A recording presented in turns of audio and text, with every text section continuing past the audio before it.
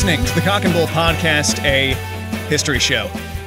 I'm Spencer. The man over there is Nathan. Hi. I'm staring deep into Spencer's eyes, and it's deeply uncomfortable. I wish we didn't have to do it like this. I love the fact that and the cool part is all you are, because you are in black, but your chair and your backdrop is entirely purple. So you are just a floating head in a sea of purple.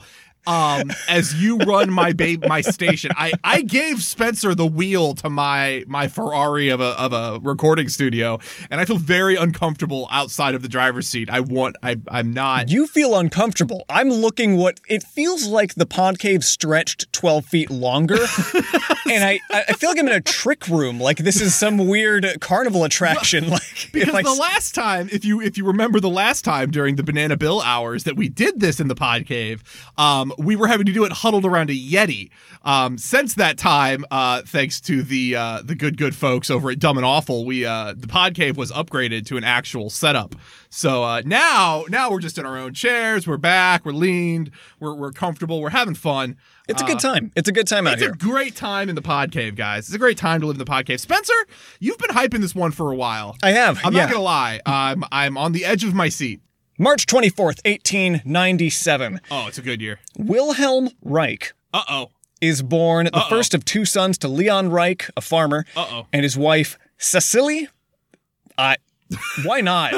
There is some umlauts. I can think of some reasons why not, and most of them stem from the fact that that's probably not her name. Who puts an umlaut over an A? I don't understand language. I put umlauts wherever I want to put umlaut. But okay, all right, so tell me about Mr. Reich, Spencer, because this doesn't sound like it might be a problem at all. He was born in Dobzhau, Galicia, which was Austria-Hungary at the time and is now Ukraine. We've been to Galicia before on this show. And it's depressing that I know that we've been to Galicia before, but I know we've been to Galicia before. And someone else who's smarter and more diligent than me, go back and figure out the last time we were in Galicia, because I know we were there. We've definitely been in the Austria-Hungary part before. It may have been the Austro-Civil War. That sounds like a time where the Romanis got involved in Schultz Schnapps to some people and did some things. Yes, and Nathan said words that he shouldn't have. Okay, you know what? That was before. That was in the before time, in the long ago. We don't talk about that. We don't get to bring up some of it, not all of it. Can't cherry pick. No, oh, yeah, all right. Reich had a sister. She was born 1 year before him and died in infancy. Well, that seems like a relevant fact to bring up. Shortly after his birth, the family moved to Juzhene, a village in Bukovina. Yeah, all right. So far, we're not doing bad. Where his father ran a cattle farm leased by his mother's uncle, Josef Blum. Ooh, okay. Are we doing? Is this the start of The Producers? Are you about to tell me about Bialystok next? Is he coming down the pipeline? Well, listen, I don't like to show my hand. Okay, well, his father was described. You can't help it. I can see both your hands. They're there. His father was described as a jealous man. He has no idea what to do with his hands, just so you know. It's so weird. I don't like that someone else is nearby while I do this. Both parents were Jewish, but decided against raising the boys as Jews. That's an interesting life decision to make right there. Opting out. All right. No, I'm not. No, they're not going to be Jewish. Yeah, I'm passing. I'm opting out. No, well, maybe next generation can have it, but I'm thinking we do a no Jew build this time around, I was honey. about to say, I mean, it's now, and this is I mean, let's be real. It's never been a hot, great time for the Jewish people in Eastern and Central Europe. Like the pogroms are a thing. But it's just interesting to just go, you know what? Skipping it, not into it, not really into that whole Yahweh thing. We're passing. Hard pass on this one, guys. I think his dad knew something we all didn't, and just... What, the guy with the last name Reich had an inclination? Is that what you're telling me, Spencer? So Reich and his brother Robert were brought up to speak only German and were punished for using Yiddish expressions and forbidden from playing with the local Yiddish-speaking children. Okay. This is such a weird... Okay. All right. I'm here. I'm along for the ride. What are we doing? And the abuse doesn't really stop there. The extent of it is not fully understood or confirmed, which is why we're going to jump forward a little bit to when Reich is 12. That's that. All right. This is the formative years. This is when he learns he has Magneto powers. It was up to 12 that he was homeschooled. Oh, is a good sign. He was homeschooled, but not by his parents, but by a live-in tutor. So that's less homeschool. I think they're like a fundamental part of homeschool is that the person teaching you can't be the has to be paterfamilias. Like, it has to be someone that you're related to. It can't. If Aristotle comes in and teaches me, I'm not being homeschooled. I'm just being I just have a very, very small private school, and it's at my house. Exactly. And I feel like you're spending more money than people assume homeschooling does. Yes, I assume homeschooling costs no money. I'm assuming that is a free service that is offered to us for people that want to grow up socially awkward. Now, when Reich was being, homeschooled or getting his expensive private schooling in with this live-in tutor. Being tutored, if you will. Yeah, being tutored with this live-in tutor. Reich wrote about an affair. In the 1920s, he wrote about an affair that his mother was having at this young age. Did she see him kissing Santa Claus? Well, he saw her kissing the live-in tutor. Oh. She was doing anything for him to get that A. A little hot for teacher action, if you were. Exactly. A little Van Halen reference for the pod. Now, when Reich found out that his mother was banging the tutor, what do you think he did? I assume he handled it like a normal, well-adjusted person, and we moved on, and this didn't become a weird, he assassinated the tutor in an Oedipus rage sort of thing. Well, he wrote that he would follow his... This is him as an adult looking back on this. That's always good. That sort of reflection is always healthy. So being able to address this thing he's about to do, Just think about the state of mind he's in as an adult. He wrote that he would follow his mother when she went to the tutor's bedroom at night, feeling ashamed and jealous, and wondering if they would kill him if they found out that he knew. So he's a little pervert. He's a little creeping Tom. Okay, so he's watching? He's going to... Okay. That's the thing. He's into it. I don't like any of it. I'm getting very much the jogger vibes from like Jeffrey Dahmer later in life right now. I'm getting very much those vibes off of this right now. Yeah, the impending terror vibes are pretty good. He briefly thought about blackmailing his mother with this in order to bang her. So... Well... my Oedipus pull was a little bit early, but not unfounded, we have now learned. But good news, Nathan. Good news. Our dirty bird did not follow through with that plan. Instead, after I assume abusing himself to the thought for a few good weeks, he reports it to his father. That seems like a jealous man. A jealous, angry German man. But right now, I'm worried that this angry, large German man is going to go all, Reinhardt and just get a hammer out and start a bashing. Well, hammer down, because in the end, he commenced with a series of protracted beatings. Okay, all right. So his mom kills herself in 1910. Well, that seems to be a good response to the protracted beatings. And Reich blames himself for that.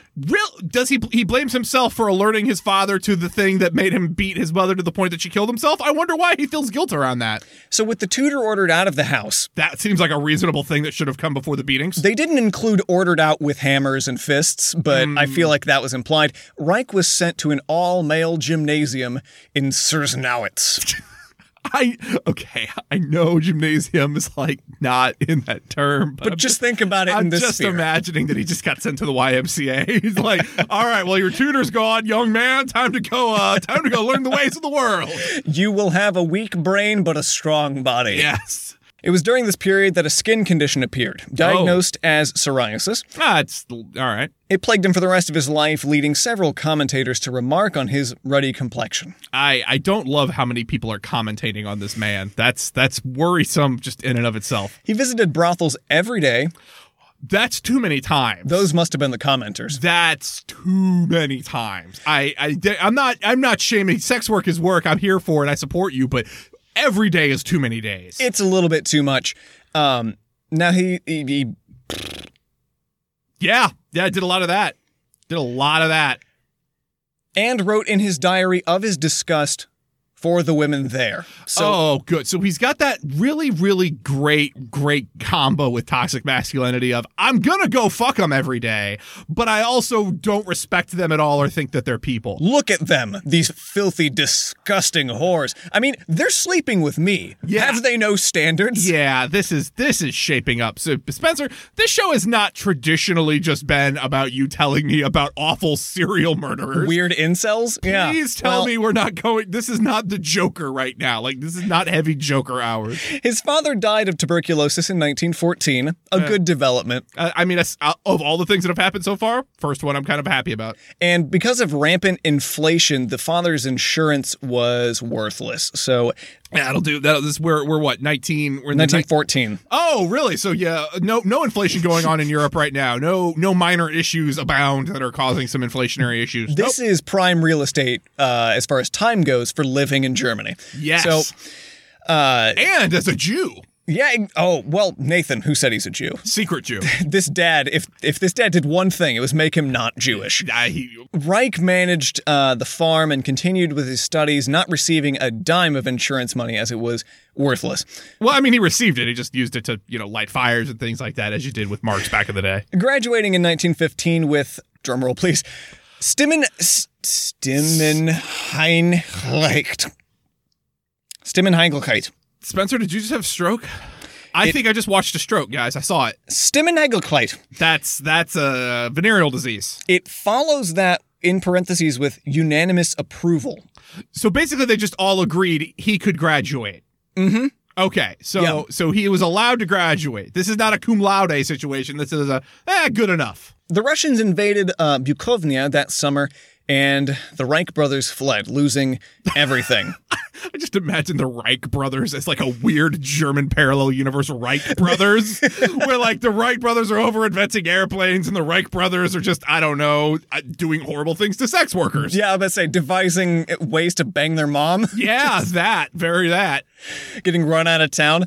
So Reich wrote in his diary, quote, "I never saw either my homeland or my possessions again. Oh. Of a well-to-do past, nothing was left." Yeah, poor you. So now he's down to nothing but thoughts of mother. Yeah, God. And the brothels. Don't forget the brothels. Reich joined the Austro-Hungarian army during the First World War, serving... Not a great side to pick. From 1915 to 1918, for the last 2 years as a lieutenant at the Italian front with 40 men under his command. Oh, I mean, that's a pretty shitty command right there. Come on, It's man. not a lot. I've commanded more people at a sandwich shop than that man. I mean, let's not get carried away with ourselves. Now, when the war ended, he headed for Vienna, enrolling in law at the University of Vienna, but found it dull and switched to medicine after the first semester. Objectively, probably accurate. I don't think I can count on my hands the number of cock and bull subjects we've had that went through the University of Vienna. Burn it to the ground. I mean, honest to God, it is the nexus. It's like in Ghostbusters where all the guys, I mean, you track it back, go find Zool and burn that place down. So he gets bored of that and switches to medicine after the first semester. Also another cock and bull staple. I kind of wanted to be a lawyer, but I'm going to be a crazy doctor instead. Yep. He arrived with nothing in a city with little to offer. Reich lived on soup, oats, and dried fruit from the university canteen, and shared an unheated room with his brother and another undergraduate. I don't love how much his brother is just like the silent wanderer in this tale. I want him to do something, but I don't think it's going to happen. I think he's just going to die, and that's going to be the straw that breaks the camel's back. Yeah, I'm more afraid that he is going to do something, and it's not going to be great. I see him as accomplice material, and I don't love any of it. He slept in his coat and gloves to stave off the cold. I mean, that's just smart. Just sort of lived in his doctor's outfit.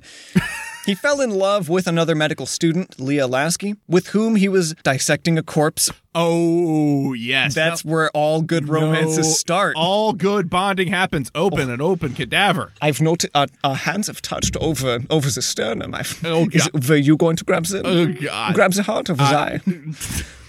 Hold on, let me break this rib back. Oh, God. You want the wishbone. Did I ever tell you how much I hate women? Please ignore my blemishes. I almost fucked my mother. I was so close. No, she's dead now. She's very It's dead. my fault. It is. Spencer's German is so much better than mine, guys. Let it be said. Myron Sharaf, his biographer, wrote that Reich loved medicine. I don't love that this guy... everything about this guy's life has been awful to this point. The fact that he has a biographer is terrifying me. Do you think that's because he's going to reach a point of infamy or a cult following? No, I'm going infamy. I'm going pure infamy at this point. All I have is wanted to fuck his mom, got his mom killed, is in Germany about to start World War II as a secret Jew, and his name's Reich. Just nothing. This is infamy all around. It's the darkest cock and bull timeline thus far. It really does not bode well. Reich first met Sigmund Freud in 1919. God fucking damn it! He's back. You son of a bitch! Play the boss theme. He asked Freud for a reading list for a seminar concerning sexology. That's not a thing. That's not a thing, Spencer. You just said that like it was a thing, but it's not a thing. It's the study of human sexuality. That's not what it is. That's human sexuality. And I got my degree in it. Sexology. That's a bad porno name. Back in 2016, I got my degree in that. Sexology? I'm a doctor of fuck. Oh, it seems they left a strong impression on each other. Oh, did they? And that's a good sentence when Freud is involved. Because we did a whole episode on Freud, and I don't remember the psychopath with an Oedipus complex showing up in that episode. Freud allowed him to start meeting with analytic patients in September that year. So now he's in the field. He's got subjects. Good. Nothing wrong here. Although Reich was just 22 years old and still an undergrad, he was accepted as a guest member of the Vienna Psychoanalytic Association, becoming a regular member in October 1920. One of Reich's first patients was Laurie Kahn, a 19-year-old woman with whom he'd had an affair. Of course, because there's nothing weird about your psychologist also fucking you. Freud had warned analysts not to involve themselves with their patients, but in the early days of psychoanalysis, this doesn't feel like advice that needs to be dispersed. Like Freud's like warning him, now remember. Don't fuck him. Have you guys tried this cocaine? It's awesome. According to Reich's diaries, Kahn became ill in November 1920. So the girlfriend's already getting sick. She's sick. What did she got? Did she catch the psoriasis? Can you do that? Is that a thing? I don't know medicine. She got a little bit of psoriasis and it evolved into sepsis, which we know is the second evolution. She slept in the same apartment that he was renting. The one he slept in with his coat and gloves? Yeah. So he was like, I'm in a good position. I was assuming maybe you want to come live with me. I have no heating. One of the core tenets of housing. So welcome to my home. Here is your coat and your gloves. Night. This is just a one step above sleeping on the streets. Wilhelm, where's your bed? You're looking at it. Now, when she died, Kahn's mother suspected that her daughter died from a botched abortion that Reich had given her. Yeah, well, I mean, how many abortions in the 20s weren't botched at a certain level? I mean, you've got to be... This is a low success rate at that point. No. Especially because we're in a very inventive time for medicine. They're really coming up with crazy new ways. I hate the phrase inventive and medicine. Just no. How about creative? Is that almost better? Worse. Artsy. Almost. Honestly, better. Give me Picasso medicine. Give me Guernica medicine. It was a serious allegation to make against a physician. Reich wrote in his diary that the mother had been attracted to him and had made the allegation in order to damage him. Now, I want to know how those are related. Those two don't seem so... She wanted him, and so she wanted to ruin him. She later committed suicide, and Reich blamed himself. Okie dokie. So people he's interacted with, had a horrible experience with, and then they commit suicide. We're up to two? Two on the counter? Okay, 2 on the counter. Weird sexual fantasies with those parties as well. 2 on the board. Well, no. She wanted to fuck him this time. He didn't have any attraction to her. If Kahn did have an abortion, Turner wrote, she was the first of 4 of Reich's partners to do so. 2 months after Kahn's death, Reich accepted her friend, Annie Pink. Pink was Reich's 4th female patient, a medical student 3 months shy of her 19th birthday. He had an affair with her, too, and married her in March 1922 at her father's insistence. I'm going to bet. I'm going to contest that last part. Annie Reich, as she is now known, became a well-known psychoanalyst herself. The marriage produced 2 daughters, Ava and Lore. Lori. We established did it earlier. Lori. Yeah. Also, I'm confused because we had mentioned his multiple partners that got a whole bunch of abortions a couple minutes ago, and now we're talking about his wife and their 2 children. So this timeline's getting a little muddy. I'll need you to put it up on the whiteboard later for me, but keep going. Lore Reich Rubin also became a psychiatrist and psychoanalyst. Her name can't be, it has to be Lori. It can't be Lore. Oh, but my brain doesn't want to read it that way. I understand that. And that's her problem. You know what? Fact. She's dead. You're not. You win. Keep going. Lori's not dead. No, she's alive right now. She was born in 1928. Because he was a war veteran, Reich was allowed to complete a combined bachelor's and MD in 4 years instead of 6, and graduated in July 1922. I'm not sure why being in the military means you should have to study less. After graduating, he worked in internal medicine medicine at the city's University Hospital from 1922 to 1924. Reich became the assistant director under Hitschmann in 1924 and worked there until his move to Berlin in 1930. Every time you start with an H name, I think you're going to drop the big one. Every time I hear and I'm like, oh, here it comes. Nope. Okay. All right. Between 1922 and 1932, the clinic offered free or reduced cost psychoanalysis to about 1,500 men and 800 women, many suffering from shell shock after World War I. All right. I was about to say that's some, you could offer them real health care, but yeah, if you're dealing with PTSD, I can see, that being a valid thing. Now, you got PTSD because you were doing some imperialist bullshit, so, fuck you, but fine, I'm okay with it, whatever, do what you do. It was the second such clinic to open under Freud's discretion. Sheriff writes that working with laborers, farmers, and students allowed Reich to move away from treating neurotic symptoms to observing chaotic lifestyles and antisocial personalities. Oh, so he could mirror some and learn about his own. Reich argued that neurotic symptoms such as obsessive-compulsive disorder were an unconscious attempt to gain control of a hostile environment, including poverty or child abuse projecting. And yet, that might be the least bullshitty thing I've heard you say on this podcast almost ever. That I could see that. They were examples of what he called, quote, character armor. Hold on now, because think about it. You have Mark Summers. Mm-hmm. That man is surrounded by more chaos and just absolute mind-numbing. That there are people jumping into giant noses to get flags for what, a Casio keyboard, for God's sakes. That man craved some control over his situation and developed a crippling case of OCD until he was allowed to go hang out with candy and other various sweets. I mean, this tracks. This fucking tracks is what I'm saying. This guy had something going. He thought that this character armor was repetitive patterns of behavior, speech and body posture that served as defense mechanisms. Reich sought out patients diagnosed as psychopaths, believing that psychoanalysis could free them of their rage. Maybe if you treated these people's material conditions that caused them these sorts of weird things, you'd be fine, but no. Several commentators remarked on, first, his psoriasis, and second, how captivating the seminars were and how eloquently Reich spoke. According to a Danish newspaper in 1934, the moment he starts to speak, not at the lectern, but walking around it on cat's paws. Wait.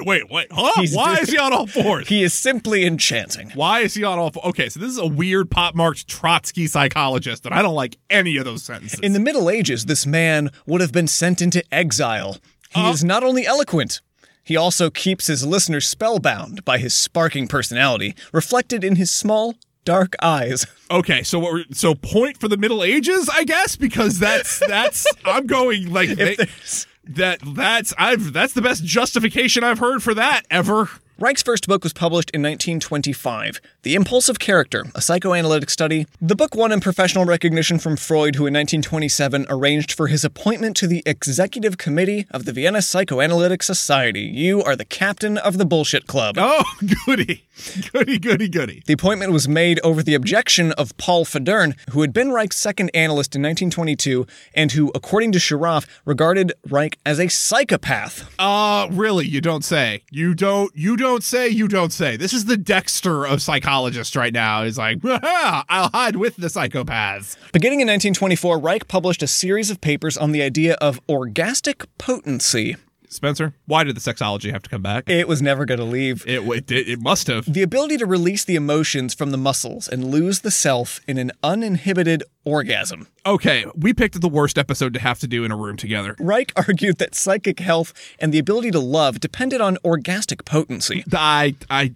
It didn't help his mom. I don't know why he thinks it's going to help him. The full discharge of the libido. Stop. Whoa, with the words. Quote, it is not just to fuck. Uh-huh. Not the embrace in itself. Nope. Not the intercourse. Mm-hmm. It is the real emotional experience of the loss of your ego. God, why did he have to bring the bullshit into the bullshit? This is Inception level bullshit. Of your whole spiritual self. This sounds like how Sting describes fucking right now, and I don't like fucking any of it. He argued that orgastic potency was the goal of character analysis, whereas Reich's work on character was well received by the psychoanalytic community. Because they were all high on coke and just fucking all the time. His work on orgastic potency was unpopular from the start and later ridiculed. It later ridiculed. It wasn't ridiculed at the start? He came to be known as, quote, the prophet of the better orgasm. I swear to God damn. Or founder of a genital utopia. Reich's brother died of tuberculosis in 1926. Why did he even come up in the story when you're going to do him like that? Why even introduce him just to write him off like that? That is some Game of Thrones season 8 level shitty writing there, and I'm not happy about it. Fucking take it up with God, all right? I didn't write him into existence. But you wrote him into this story, you fuck, and I'm not happy about it. Reich himself contracted it in 1927 and spent several weeks in the winter. And died in the end of the episode's over. He spent several weeks in the winter in not only his coat and gloves, but in the sanatorium of Davos, Switzerland. Turner writes that Reich underwent a political and existential crisis in Davos. Uh-oh. He returned home in the spring angry and paranoid. Some months later, he and Annie were on the streets during the July Revolt of 1927 in Vienna, when 84 workers were shot and killed by cops, and another 600 were injured. It seems that the experience changed Reich. He wrote that it was the first encounter he had with human irrationality. And he took the side of the workers and decided to help. He began to doubt everything and in 1928 joined the Communist Party of Austria. Okay! I'm not happy right now. I'm upset. I saw the excitement hit you, and it's like, I don't want this guy on my fucking team. No, I'm very unhappy right now. Get him out of my club. Fuck him. It's just like if I saw like a 60 Minutes with Donald Trump, and he also loves Overwatch, and I'm like, fucking no, damn it. I didn't need that. I'm so upset right now. Why are you doing this to me? I'm so mad at you. On to the sex pole movement. What? Partly in response to the shooting he had witnessed in Vienna. Why does that have anything to do with a sex pole? Reich, then 30 years old, opened 6 free sex counseling clinics in the city in 1927 for working-class patients. Because that's what I need when I'm dealing with a class warfare, is to figure out why my fuck game ain't right.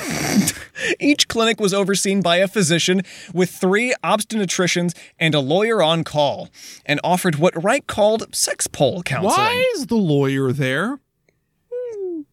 Why not, though? Why does the lawyer need to be involved in the sex clinic? Though? That's my question. I can think of a couple reasons. Objection. Objection. No foreplay. Take it back. Sex pole stood for the German Society of Proletariat Sexual Politics. I can't stand. You are co-opting all of my language for the worst reasons in the world, and I hate you right now. I hate you so fucking much. Reich offered a mixture of psychoanalytic counseling, Marxist advice, and contraceptives. Those are the 3 things I need. I am going to go out on a limb and say that this man did not read Marx. Therapy, Marx, and condoms. This guy didn't read Marx. Danto writes, and argued for a sexual permissiveness, including for young people and the unmarried, that unsettled other psychoanalysts and the political left. So he's like, I think young people should fuck. I don't think you gotta be married for that. And they're like, oh, now he's starting to weird us out. Before this all made sense.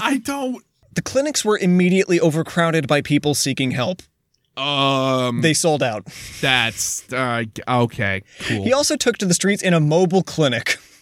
Okay. Do you hear that? It's the fuck truck. It's the sex pole mobile. Children, quick! He would drive out to parks and to other suburbs. No!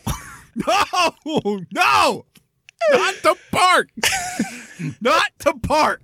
Do you want to play the hopscotch or the kickball? Or do you want some Marxist condoms? I want Marxist condoms.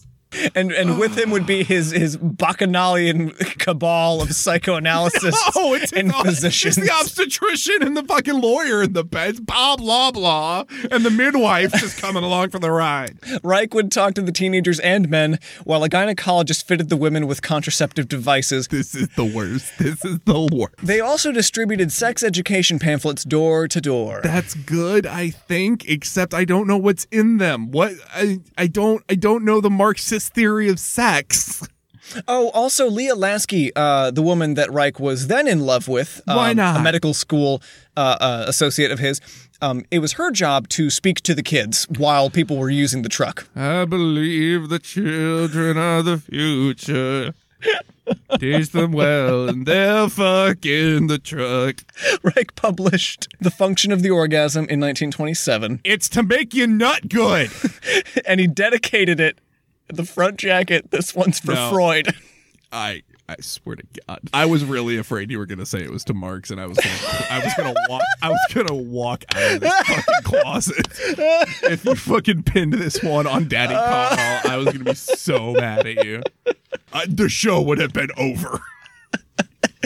He had presented a copy of the manuscript to Freud as a 70th birthday present in 1926. Freud did not appear impressed. Why would he? Why? He replied, quote, "That thick," when Reich handed the book to him. 2 C's. 2 C's on that one for you, Kyle. 2 C's on that one for you. And took 2 months to write a brief but positive letter in response. If it takes you 2 months to write a positive letter, it had great fonts. It was just so big. I admire the mass of this volume you've given me. The bibliography was well cited. Really like the part where you say it's for me on the front. Reich interpreted that as a rejection. Probably accurate. I mean, honestly, good interpretation there. Way to read between the lines. Freud's view was that the matter was more complicated than Reich suggested, which is weird considering he said the book was too thick. It's like, you didn't get it. No, because all you're talking about is fucking and the kids and Marx, and none of it goes together. He said it was way more complicated than Reich was making it out to be, and that there was no single cause of neurosis. Good on you, Siggy. It took Siggy 70 years of blowing people's noses up to figure that one out, to come to that conclusion, to get that clarity. In 1929, he took a field trip.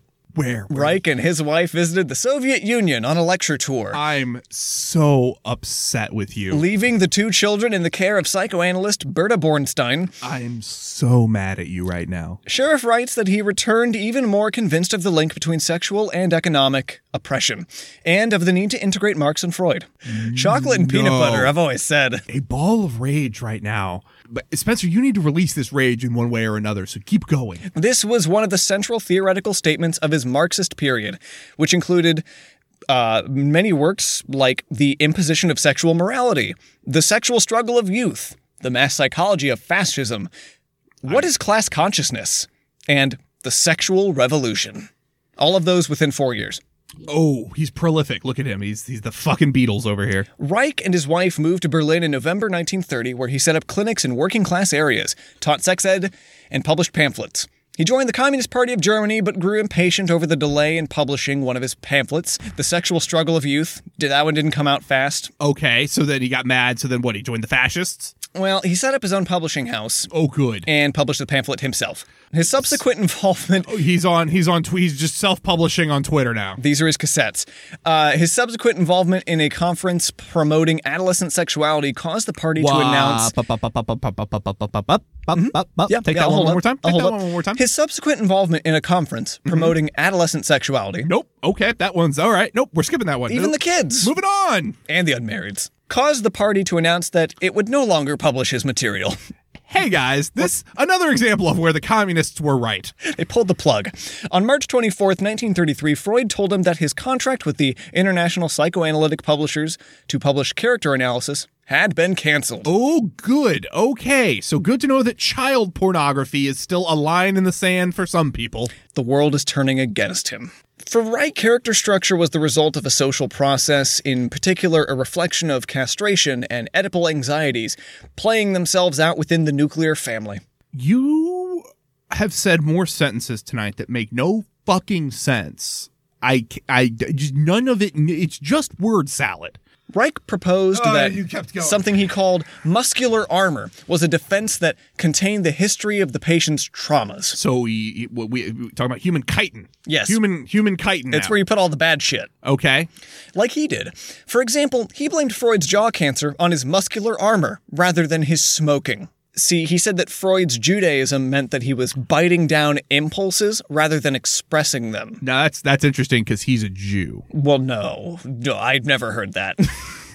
Dissolving the armor would bring back the memory of the childhood repression that had caused the blockage in the first place. How do you dissolve the armor, Spencer? With therapy and sex therapy. Fuck therapy. There it is. Yeah. Okay. You gotta fuck it out. I was about to say, no, it's fucking. Tell me why it's fucking. All right. This is where his marriage ends. He had several affairs that ended the marriage with Annie Reich. He began a serious relationship with Elsa Lindenberg, a dancer and pupil. He was living with Lindenberg in Germany when Hitler became chancellor in January of 1933. What sort of character armor did that fun guy have? On March 2nd that year, the Nazi newspaper published an attack on Reich and Lindenberg. Well, all right. Well, guys, you've heard it here first. The Nazis were right about something. Reich left the country as fast as he could the next day. He headed to Vienna. Back to Vienna, where everything's kosher and fine. Where the Nazis ain't a-comin'. Nope. They then went to Denmark, where Reich was excluded from the Danish Communist Party upon arrival. As he should be. Because of his promotion of teenage sex and the publication that year of The Mass Psychology of Fascism, which they regarded as counter-revolutionary. All right. Okay, so the communists figured it out. He tried to join. We said no. Communists still right. Go communist. There were still multiple complaints about his promotion of abortion, sex education, and the attempted suicide of a teenage patient. Yeah, it seems to keep happening a lot. Yeah, it just follows him around. Reich's visa expired at that point, and it was not renewed. Oh, the Danes knew what was up. He tried to find support among psychoanalysts in the UK. If there's anywhere that will accept him, it's those fucking psychos. So he could get a visa and settle there. And he was interviewed in London by Ernest Jones, Melanie Klein, Johann Riviere, and James Strachey. I don't know about any. Oh, that was the Beatles. I thought, thought you'd know them. No, okay. They decided that he had been insufficiently analyzed and had an unresolved hostility towards Freud. Anna Freud, Freud's daughter. Okay. All right, let's deal with this. Wrote this in 1938, quote, "There is a wall somewhere where he stops to understand the other person's point of view and flies off into a world of his own. He is an unhappy person, and I am afraid this will end in sickness." So Anna Freud is the best psychoanalyst of anyone that we've ever talked about now on this show, because that's you've nailed that man to a T. Yeah, but she was a fucking bigot, so we don't really care about her. I mean, they all were. Except Freud. He wasn't. Reich and Lindenberg moved instead to Malmö in Sweden. Oh, they will absolutely be accepted up there.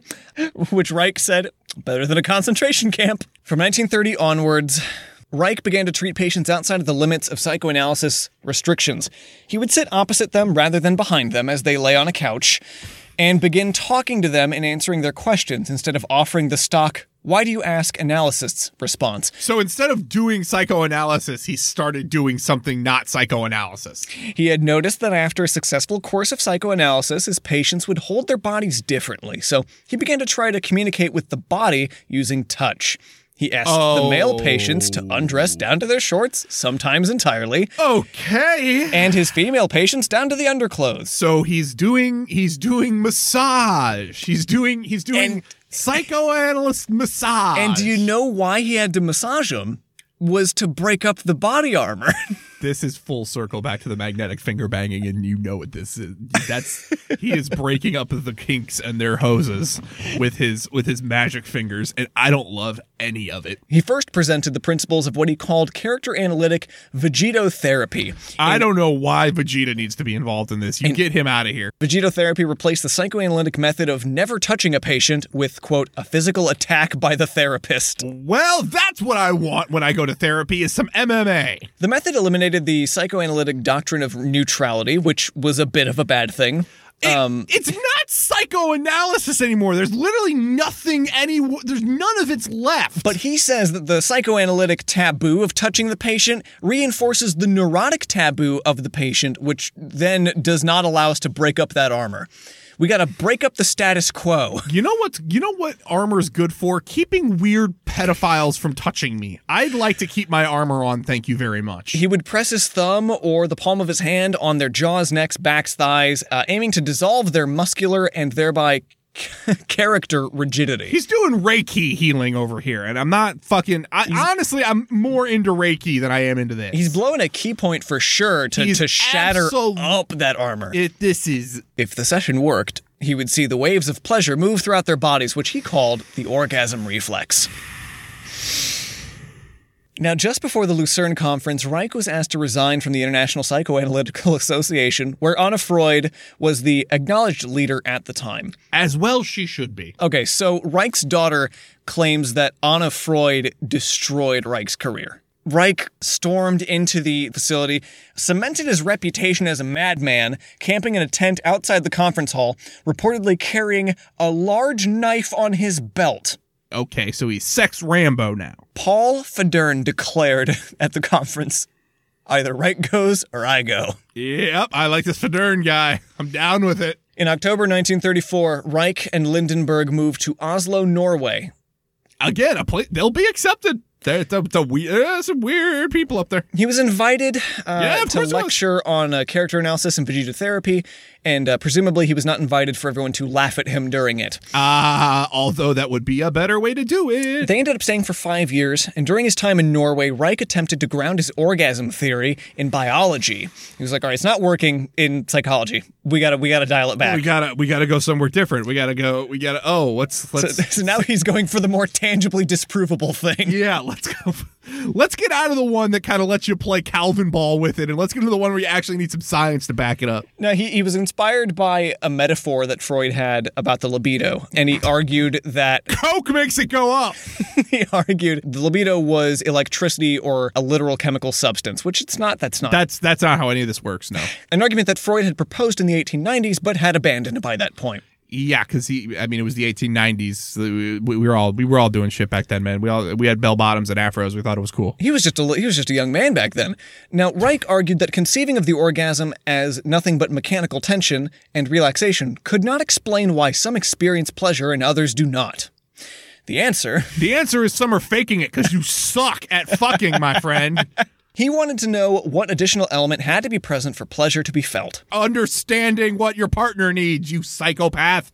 In 1935, Reich brought an oscillograph and attached it to his friends and students, who volunteered to touch and kiss each other while Reich read the tracings and watched.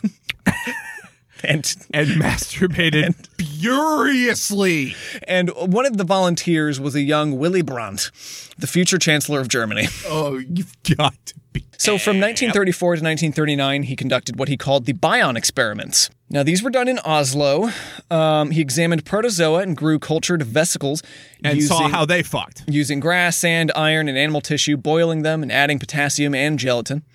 He would heat them up with the torch, and he said, he described a bright, glowing blue vesicle. His photographs and films of his experiment were taken to Kari Berggrav, and he called them bions, believing they were a rudimentary form of life, halfway between life and non-life. That's not a thing, but fine. Purgatory. He wrote that when he poured the cooled mixture onto growth media, bacteria were born, dismissing the idea that the bacteria were already present in the air or other materials, but he thinks he's making new life. Okay, so now he's God. Yeah, he's making the bions. Okay, he's making sea monkeys. He's basically the bacteria is just getting added into this process, and then he's seeing the dyed bacteria, and he's like, oh, I made that.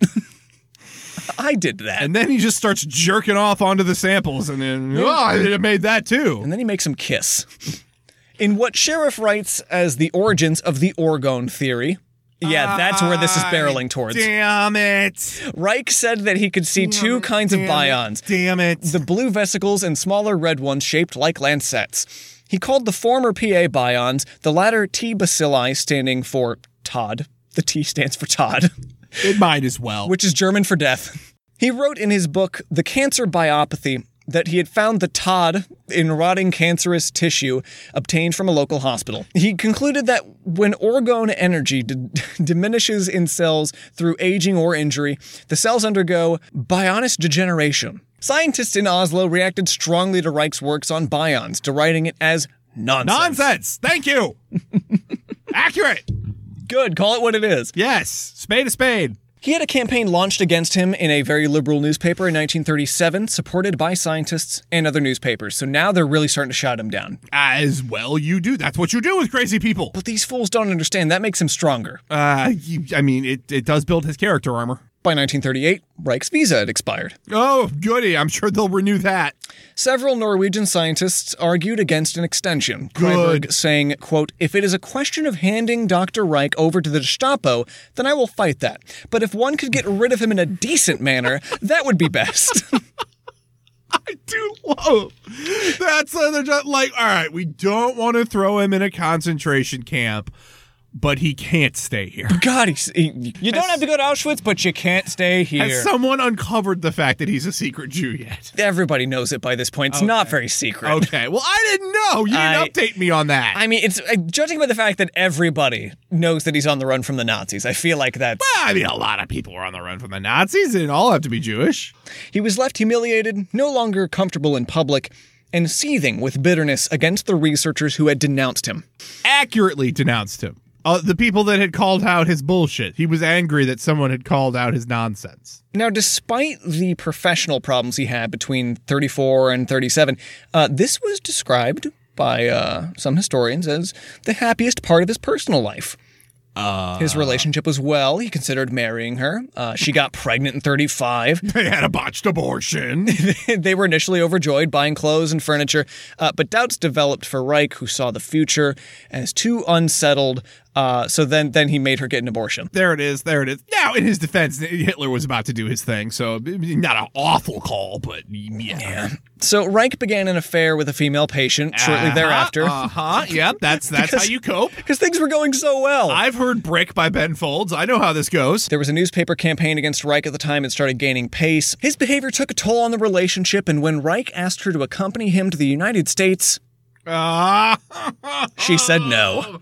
Okay, good. She made a good decision. I'm happy for her. But he still came here, and that sucks. Son of a bitch. When Hitler annexed Austria in March of 1938, Reich's ex-wife and daughters had already left for the U.S. So later that year, a professor of psychiatry at Columbia University traveled to Norway to study under Reich. Is having the name Reich at this time like a bad, is that a hard thing to get around? I bet he didn't have a great time hanging out in the U.S. Probably not a cool time. Well, I mean, we loved Nazis, so I mean, it's not really that big a deal. Well, I mean, Billy Hitler had a hard time getting work, though. Reich wrote in his diary in May 1939 on his stay in America, quote, "I am sitting in a completely empty apartment waiting for my American visa. I have misgivings about how it will go. I am utterly and horribly alone. It will be quite an undertaking to carry on all the work in America. Essentially, I am a great man, a rarity as it were. I can't quite believe it myself, however, and that is why I struggle against playing the role of a great man. I don't like any of this. I'm great, but I don't believe in myself. I know I'm great, but God, I don't have the self-esteem to pat myself on the back these days." He received the visa in August 1939, possibly known as the greatest mistake any customs official ever made. Yeah, I mean, I don't know. We've let some fun ones in. Hitler, for example. He began teaching at the New School, where he remained until May 1941. I have comrades that are attending it right now. They sent us this equipment. Hey guys, Reich here taught until 1941. There he conducted experiments on mice with cancer, injecting them with Mortad. Get more bions in them. What did he think he was doing? He was putting the bions in them, which was what? He's going to stop cancer, I guess. So Reich's personality changed after his experience in Oslo. He had become socially isolated and became more of a hostile asshole. A bit more? How much more can you be? It was shortly after he arrived in New York in 1939 that Reich first said he had discovered a biological or cosmic energy, an extension of Freud's idea of the libido. I just love the cosmic energy. He's really tapping into it. He called it orgone energy. Yeah, he did. Or orgone radiation. And the studies of it, orgonomy. Because why? I mean, we've already had sexology. Why the fuck not? Reich said he had seen orgone in the sky at night with an organoscope. That's not a thing. Well, it's not you say a thing. You say that, but they follow it up. It's a special telescope. It's not. It's a special telescope. It's not. Just because you put your dick on it doesn't make it special. He argued that orgone is in the soil and in the air, it's blue or gray, and that humanity has divided its knowledge of it into two, the aether for the physical aspect and God for the spiritual. No, Yep. God's your fuck energy that's floating around. He's half of it. The color of the sky, the northern lights, St. Elmo's fire, and the blue of sexuality in excited frogs. What the fuck are you talking about? What are you talking about? All of those sources of blue are orgone. I'm blue, Abu Di Abu Di. The sky is blue because you guys are all so horny. Frogs get blue when they're horny because of orgone. I've seen frogs. Now, maybe I haven't seen them sufficiently horny, but I think I've seen them horny enough. Okay, there's a species of frog. Certain horny frogs, certain horned toads, blue when they want to fuck, and that's because of orgone. And I need you to accept that, because we can't move forward without it. But we also can't go back. Imagine, like, going to... I don't want to. Imagine going to the Northern Lights, and, like, you're on a beautiful honeymoon up in, like, Northern Iceland in the winter, and, oh, my God, those Northern Lights, they're beautiful. And you and your honey, you're like sitting on the roof of your little camper van, and one of you says to the other, like, do you ever just wonder how it's so how could something so beautiful exist? And then some guy like 20 feet off in a rocky outcropping goes, oh, I have the answer.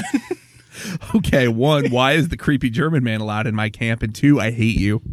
In 1940, he began to build insulated Faraday cages, orgone accumulators, as he would call them. What? That would be said to concentrate the orgone. The earliest boxes were for laboratory animals. The first human-sized 5-foot-tall box was built in December 1940 to harvest their fuck energy and set up in the basement of his house.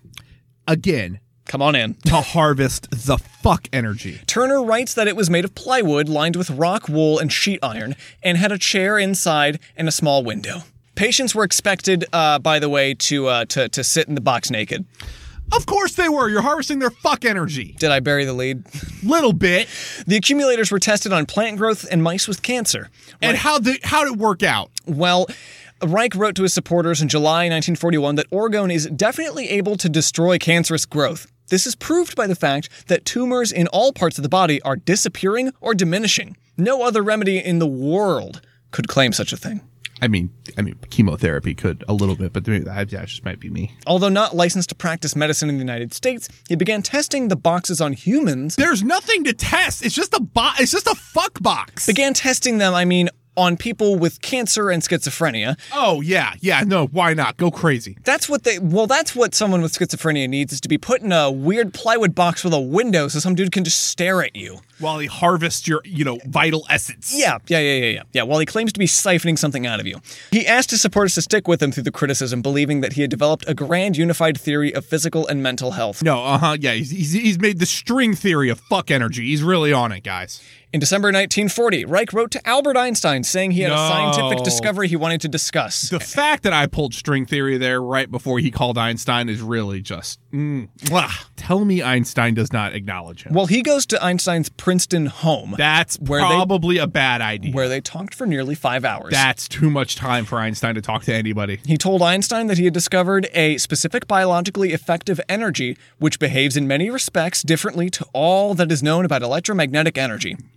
He told him about orgone, the made-up thing. He made up a thing and then talked to the smartest guy in the world about it. He said it could be used against disease and as a weapon in the fight against the fascist pestilence. Okay, so it's medicine, but it's also a weapon. Einstein agreed that if an object's temperature could be raised without an apparent heating source, as Reich was suggesting, it would be a bomb. During their next meeting, he gave him a small accumulator, and over the next 10 days, Einstein performed experiments with it in his basement, which involved taking the temperature above, inside, and near the device, and stripping it down to a Faraday cage to compare temperatures. Now, if you do not immediately now tell me that Einstein told him it was bullshit and it was nonsense, I'm going to lose respect for, a dude. Einstein concluded that the effect was simply due to the temperature gradient inside the room. Okay, so what he did is he made a box, and when you put a box inside of a thing, it's naturally going to be a different temperature and everything else. And so yes, precisely. Okay. Precisely. So he was things get colder inside boxes sometimes. So Einstein Sherlock Holmes his way out of it. Reich lost faith in Einstein because Einstein was part of a conspiracy against him. Yep, that makes sense. All right, now we're getting to this part. Perhaps related to the communists or prompted by the rumors that Reich had been to the mental hospital. Reich published his correspondence in 1953 as, quote, the Einstein Affair. Coming from the fuck doctor, that sounds like it should be steamier than it probably ends up being. In 1941, he lost his teaching position after he claimed to have saved several lives in secret experiments with his orgone boxes. So they were like, well, you're starting to become... Well, now you're just now you're the National Enquirer, so we're going to stop letting you be a doctor. He was evicted from his Kessel Street house. Good. All good things. Now his supporters kick in, give him about $14,000 to buy him a new house, and so he resettles. So when I went for Infamous or Cult, I missed. Yes, you did. What you're saying. Yes, okay. you did. All right. 5 days after the attack on Pearl Harbor, Reich was arrested in his home at 2 a.m. by the FBI and taken to Ellis Island. The only good thing the FBI has literally ever done in the history of ever. He was held for over 3 weeks. He identified himself at the time as an associate professor of medical psychology. Or a liar. Director of the Orgone Institute. That's not a real thing. He was at first left to sleep on the floor in a large hall, surrounded by members of the fascist German-American Bund, who Reich feared might kill him. But when his psoriasis returned, he was transferred to the hospital ward. Oh, good. It came back like a squid shooting. I was about to say his character armor came back. Oh, God. He was questioned by the possession of several books when the FBI raided his home, including Mein Kampf, Trotsky's My Life, a biography of Lenin, and a Russian alphabet book for children. Mein Kampf and the Trotsky book? Yeah, that tracks. This shit's too European. That's all I can figure out, boss. Fuck it, book him. I mean, yeah, FBI, yeah, that tracks. So he went on a hunger strike. That always ends well for crazy people. And then they let him go. That actually ended well for this crazy person. All right. Yeah, so Turner writes that Reich was the victim of a mistaken identity. Nope, they got his identity right on. He is the fuck doctor. There was a William Reich who ran a bookstore in New Jersey, which was used to distribute communist material. They were looking for that guy. Oh. I assume they eventually caught him if Wiki tells me who he was. No, he got away. So the FBI acknowledged the mistake in 1943 and closed Reich's file. In 2000, it released a 789-page file on Reich. The FDA came after him for promoting orgone accumulators and the idea of Bione. Okay, so the FDA, we have a lot of organizations that are notoriously shitty coming through and doing their one good thing when it comes to tracking this guy down and fucking with him. Yeah. This resulted in an injunction in March 19th, 1954. Again, so close to my birthday, but not quite. The judge ordered that all accumulators, parts, and instructions be destroyed and that several of Reich's books be withheld. All right, I'm here for it, yeah. So this causes him to go a little more cuckoo nuts. And starting around 1954, he came to believe the planet was under attack by UFOs, or energy alphas, as he called them, shaped like thin cigars with windows, leaving streams of black, deadly orgone radiation in their wake. Sometimes a cigar is just a cigar. And sometimes it's a magical fuck box with orgone energy. So he and his son would spend their nights searching for UFOs through their special telescopes and binoculars. And when they believed they'd found one, they would roll out the Cloudbuster to suck the energy out of it. The Cloudbuster. You said that word, and yet it still means nothing. Wright claimed he had shot several of them down, armed with 2 Cloudbusters. It's the proton packs from Ghostbusters. Yes, it's a proton pack vacuum mixed with an artillery. It's the Luigi's Mansion machine. Armed with 2 Cloudbusters, they fought what Wright called a full-scale interplanetary battle in Arizona, where he had rented a house. Why is he in Arizona now? That's where he moved. They name a city after you in Maine and you bail for Arizona? In Contact with Space, a 1956 book he wrote of the, quote, very remote possibility that his own father had been from outer space. Why? Well, that's probably part of his character armor. Spencer, I asked you a question. God damn it, you answer my question. It's part of his character armor. You see that he is he's putting off the father abuse onto the fact that no. Daddy. My dad was an alien. While Reich was in Arizona in May of 1956, one of his associates sent an accumulator part through the mail to another state, violating the injunction. Thank you. I was about to say, we're going to get him on interstate accumulator trafficking. Let's go. Yep. They sent part of an Oregon sex box across state lines. Oh, another FDA inspector posing as a customer requested it. So it was a sting. It was a sting. Reich and another associate, Dr. Michael Silver, were charged with contempt of court. Silver had been looking after the inventory in Reich's absence. So Reich at first refused to attend court, and was arrested and held for 2 days until a supporter posted bail at $30,000. Why are people... I swear to God. $30,000 in 1956. Spencer, the fact that we haven't found a way to turn this into a grift is just, it literally is just proving that we're not trying, because if this guy can do it, anyone can do it. Representing himself during the hearing, he admitted the violation but pleaded not guilty and hinted at conspiracies. The jury found him guilty on May 7th, and he was sentenced to 2 years imprisonment. Yay! Good. Now, a couple months later, while he's in prison, 2 FDA officials arrived at Oregon to supervise the destruction of his accumulators. Most of them had been sold by that time, and another 50 were with Silvair in New York.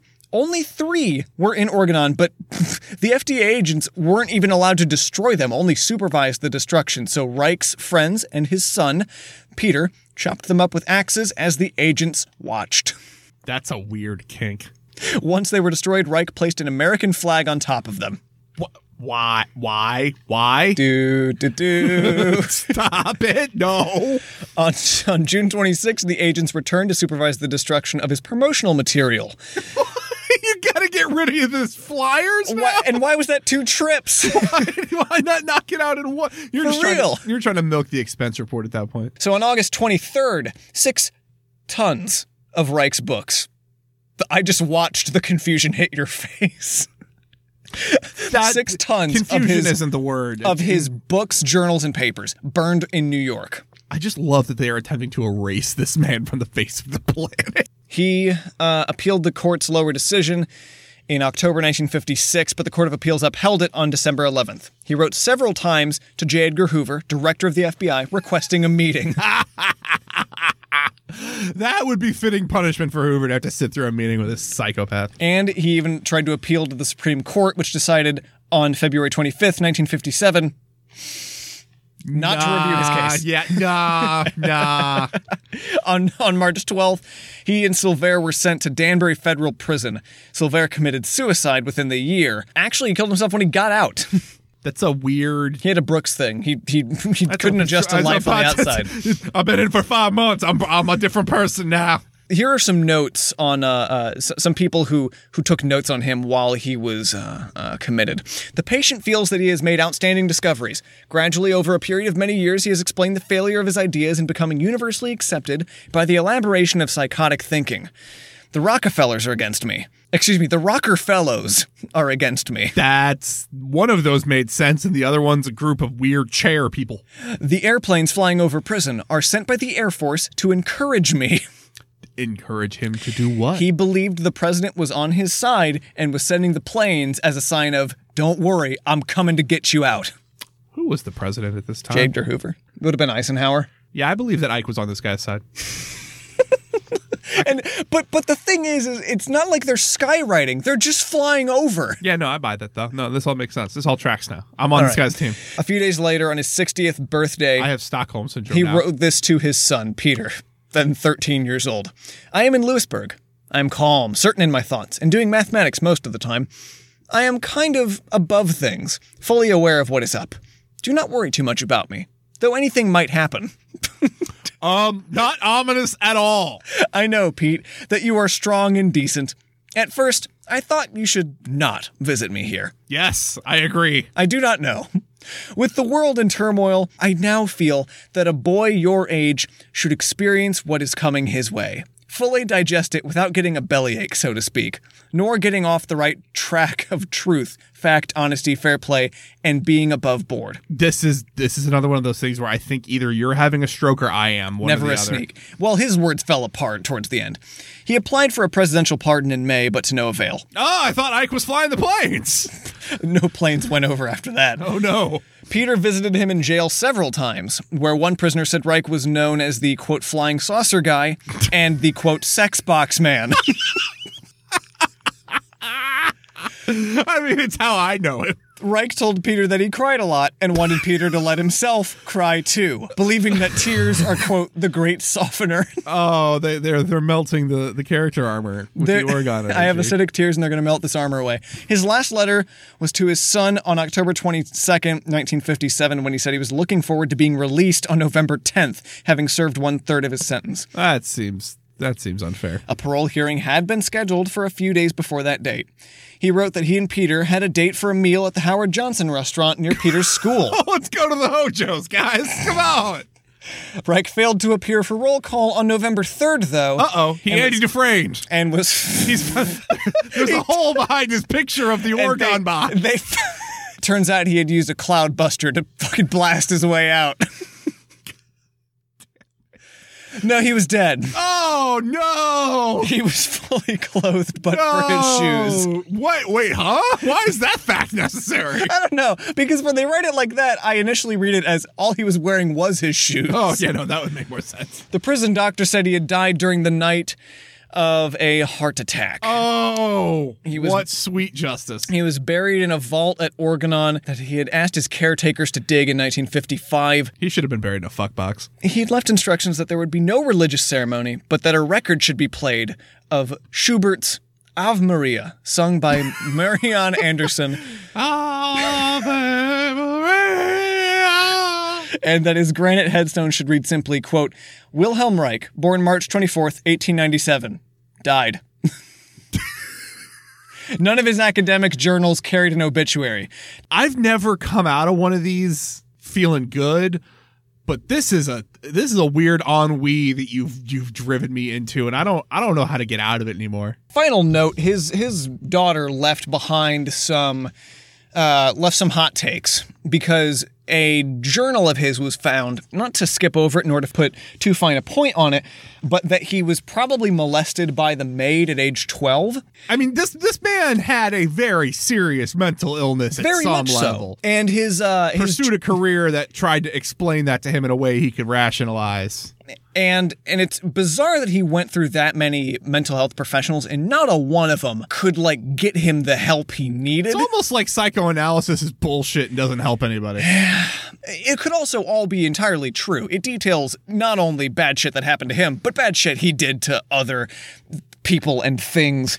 Because he's a bad person. He is a bad person and mentally ill. And here's the thing. You can be both. You can be both. You can definitely be both. You can be both. You can empathize with the mental illness and also acknowledge the fact that he's a sociopath that shouldn't have been allowed to be around people. This has been the Cock and Bull podcast. I'm unhappy. And this is Nathan's punishment for putting me through Mosquito Land, which felt like 10 years. Because this one is without a doubt the longest. That makes sense. This feels right. We want to thank Driftless Pony Club for allowing us to use their song There Were Buffalo on the Ark off the album Cholera. We hope you've enjoyed listening to this episode as much as we enjoyed making it. Which is not at all. I hope you enjoy this far more than we enjoyed making it, because God, somebody needs to derive enjoyment from this torture session. Check out Mark's Madness. Check out Blunder Phonics if you haven't heard it already. And we will catch you next time. I'm dead inside. Take a rest, 'cause it's the best thing to leave your lips. Is that your best? I'm not impressed.